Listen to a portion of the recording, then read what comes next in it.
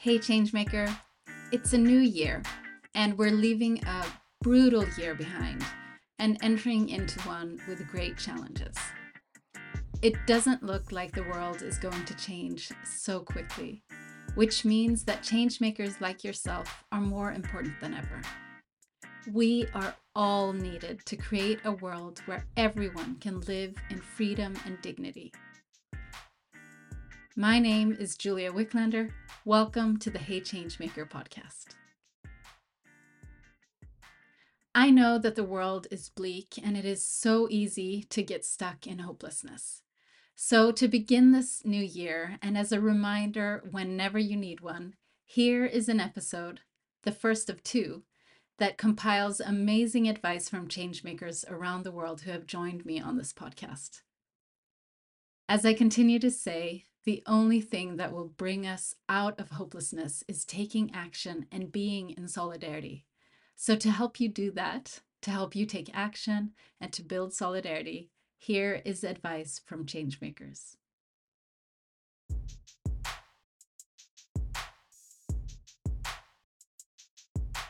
If you ever feel the urge to create change, start now. There is no right time to say, let me wait for resources, let me wait to have experience. Because when I thought of starting a women's organization, I had no experience, but I had passion. You know, we had no resources, but we had the passion that was driving us. So if you ever want to start, do not wait. Start now. One of the first guests I had on the podcast was Ria Williams-Uyada, a feminist peace builder and changemaker from South Sudan. Like many of the changemakers I've spoken to, passion is a strong motivator and driving force to create change. And just like Ria, Tavishi Gupta, the Director of Research, Evaluation and Learning at Equimundo, encourages us to start now. You know, there'll never be a good enough time. I think everybody's motivations to be in this work are quite different. We often at Equimundo share what got us into this career path, and it's always quite different. But everybody's deeply passionate, and so if you have that passion and desire, I think immediately please start. That's the first one. The second one I think is there's already a lot of work being done. And I think that it's important for us to come into this work with wanting to push the field to come up with learnings that have not already been learned. So we shouldn't be reinventing the wheel. We should not be repeating research and spending resources just for the sake of doing that. And I think that's quite an important kind of mission for me, is that if it already exists, let's not sort of, do it all over again. What more and what new can you contribute? This is such great advice. Now more than ever, we need to look at how we can bring our unique experience and expertise to the movements of change, not through competition, but through solidarity, to push the field forward. Beatrice Finn, the former executive director of the International Campaign to Abolish Nuclear Weapons, ICAN, in 2017, she accepted the Nobel Peace Prize on behalf of the campaign coalition. And she speaks to me in a podcast episode about bringing your uniqueness and why it is so important. I have a friend who's a personal trainer, and there's been all these debates about what's the most effective training. Is it like the high intensity stuff? Is it low intensity? Like, what's the best? And he's like, the best training that's most effective is the one that you like doing. Because that's the one that you go in. Because the best training is when you do it for a long time and you keep consistent, right? Yeah. So that, whatever you like doing, if that's dancing, then that's the best training for you. If that's weightlifting, that's the best training for you. If that's going for 10-hour runs, that's the best training for you. So, and I like to think about that in activism as well. Like, people are very much like, well, what should I do? And there's no like one size fits all in this work. And the things that you like doing is probably what you should be doing if you want to change the world as well. You just add the kind of activism to it. So if you are an artist, you should use your art.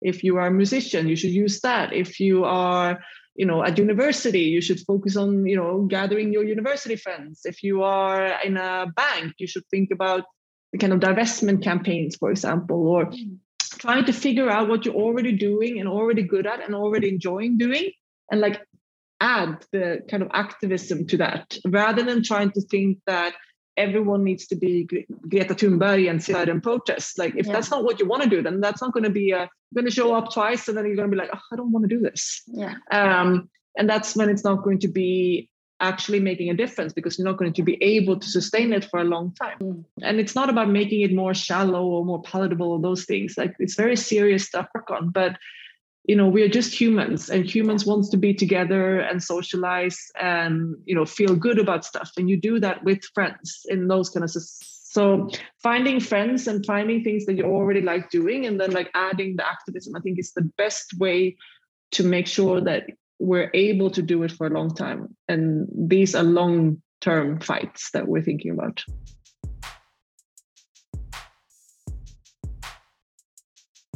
Bringing our uniqueness as a way to make sure our efforts are sustainable is such an important perspective. It's about the long run, whether it is through your unique experience or through your talents and skills. How can you be sure that you will continue to do what you can? And at the same time, bringing yourself and your uniqueness can be frightening.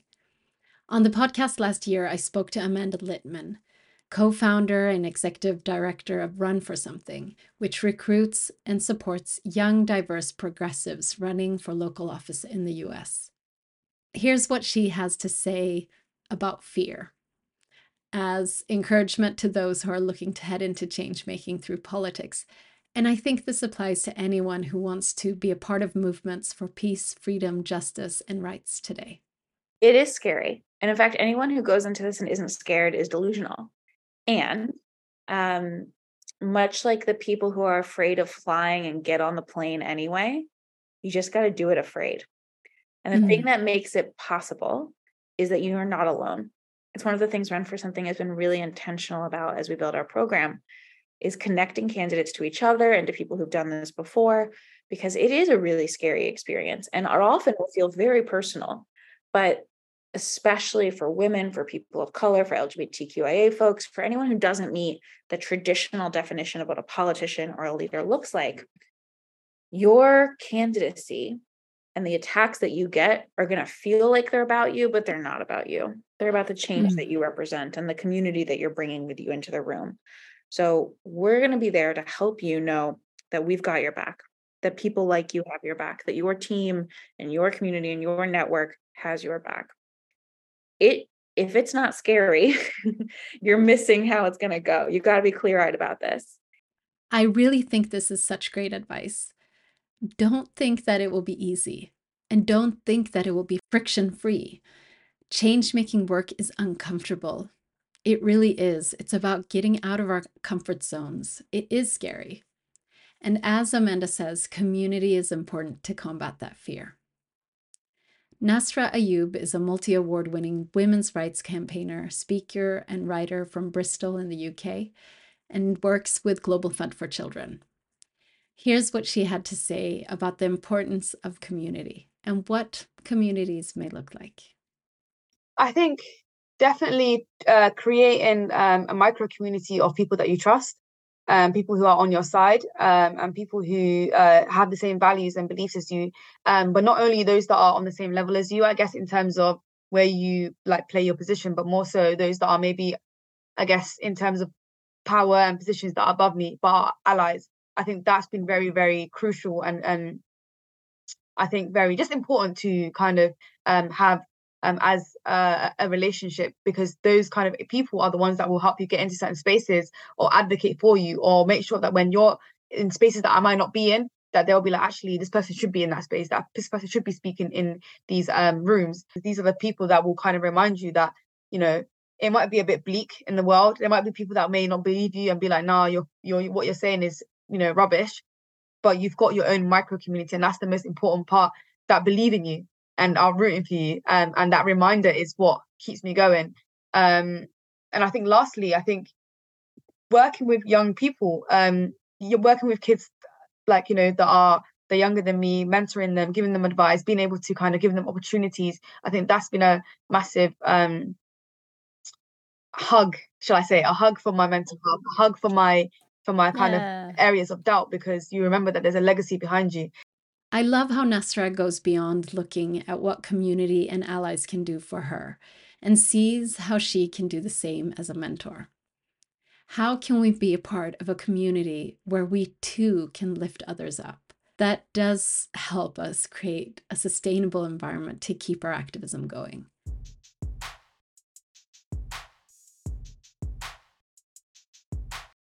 And as it comes to creating change, it is also about building partnerships, whether it is with like-minded allies, as Nasra mentions, or those on a parallel path working for freedom. Partnerships are essential. Here's what Neil Datta, the founder and executive director of European Parliamentary Forum for Sexual and Reproductive Health and Rights, has to say about partnerships. I would say to really realize that sexual reproductive health and rights is one of the main angles for undermining liberal democracy around Europe and the world today. And so so we can take a look at it from two angles. Some of us will be very passionate about sexual reproductive health and rights. Some of us more about democracy, liberal democracy, rule of law. But the two of them should be married. And by building this much bigger alliance, I think we will stand a better way of resisting and in fact moving forward. And we should use the energy that the anti-gender challenges bring about in us really to move forward. I truly believe that we must focus on collaboration so much more than our siloed issues, because they're all interlinked. That's why when I started Girls Globe, I didn't want Girls Globe to focus on one single issue, because as Neil says, sexual and reproductive health and rights is linked to fundamental rights, linked to democracy, rule of law. Whether we're advocating against racism like Nasra or for positive masculinities like Tavishi, the interlinkages exist.